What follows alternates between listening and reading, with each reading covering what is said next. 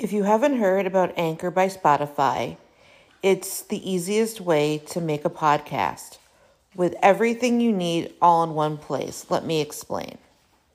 Anchor has tools that allow you to record and edit your podcast right from your phone or computer.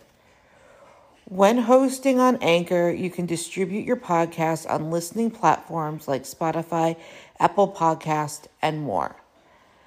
It's everything you need to make a podcast in one place. And best of all, Anchor is totally free. Download the Anchor app or go to anchor.fm to get started.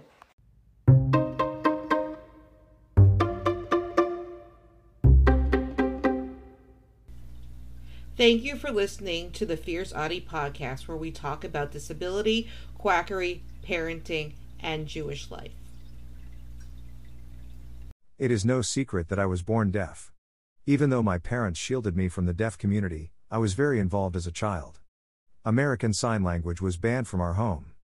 A teacher and child taught me signs from when I was very young. I had to be careful not to sign at home. I am forever thankful for them. After being accepted and involved in the autistic community, I have noticed many similarities.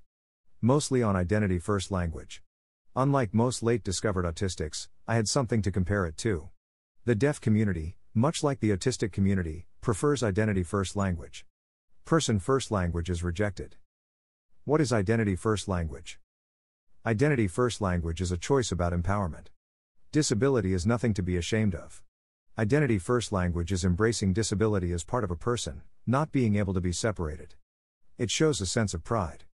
This way others respect identities, and there is nothing wrong with being disabled. We're proud to be autistic and deaf. Examples of identity first language. I am deaf. I am hard of hearing. I am autistic. What is person first language? Person first language is when a person prefers the choice of recognizing that the person is a human first. They have a disorder, but it does not define them. Examples of person first language. This person is hearing impaired. This person has autism. This person has a hearing loss. This person has deafness. This person is deaf. Identity and deaf culture. To the general public, being deaf or hard of hearing is a physical difference. The deaf community considers themselves as a cultural/linguistic identity. The use of deaf is referring to the audiological condition of not hearing. Deaf is used when referencing a group of deaf people who share a language and a culture. People who are a part of the deaf community are very different. There are some commonalities. In the United States, ASL is the preferred method of communication. It holds respect to deaf history, residential schools, deaf associations, and social ties. Deaf and hard of hearing people do not consider themselves to be broken, ill, or have a deficit. This is why the term hearing impaired is very offensive. There are deaf people who hope to have deaf children. It's not that they wish their child to be disabled, they want their child to be a part of the close-knit deaf community and want to pass on the deaf culture to future generations. In the deaf community, there are some who say being called disabled is offensive, but that is becoming less common now. Being deaf is a cultural phenomenon. The main goal of the deaf community is to have every member be accepted for who they are and not feel like they need to be fixed. The deaf were the pioneers in the social model of disability. Identity and autistic culture. As everyone is aware, words can be more powerful than a sword. Identity first language in the autistic community is autistic rather than with autism. This is because being autistic is a part of their identity. This concept has driven a rift between parents and people who subscribe to neurodiversity. Parents will say that they come from a time where the word autistic is negative and is offensive. This happens when neurotypical people speak over autistic people.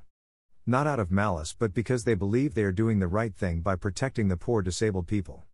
They say that saying person with autism that reminds people that the autistic is a person. Do people really need to be reminded that an autistic is a human? Who forgets that? Identity first language is important to autistic people because autism cannot be separated from the person. Autism is an integral part of the autistic's identity and who they are. The autistic person is not ill, diseased, or broken. They are just different. Their brains are wired differently. Autistics do not suffer from autism. They might suffer from common comorbidities that are quite common among the autistic community. They never suffer from autism itself.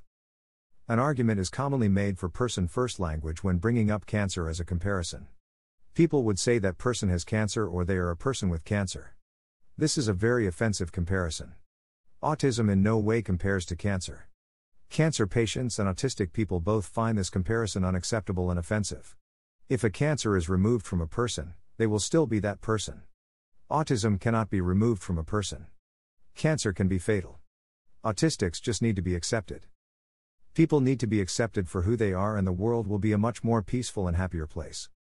Sources: https://news.northeastern.edu/2018/07/12/unpacking the debate over person first versus identity first language in the autism community https://www.mhansanvoices.org/resources information /American Deaf Culture https://autisticadvocacy.org/about-asan/identity first language https://atlasoffscience.org/why deaf identity matters Don't forget to subscribe or follow on Spotify, Apple Podcasts, Facebook, Twitter, YouTube, and Instagram.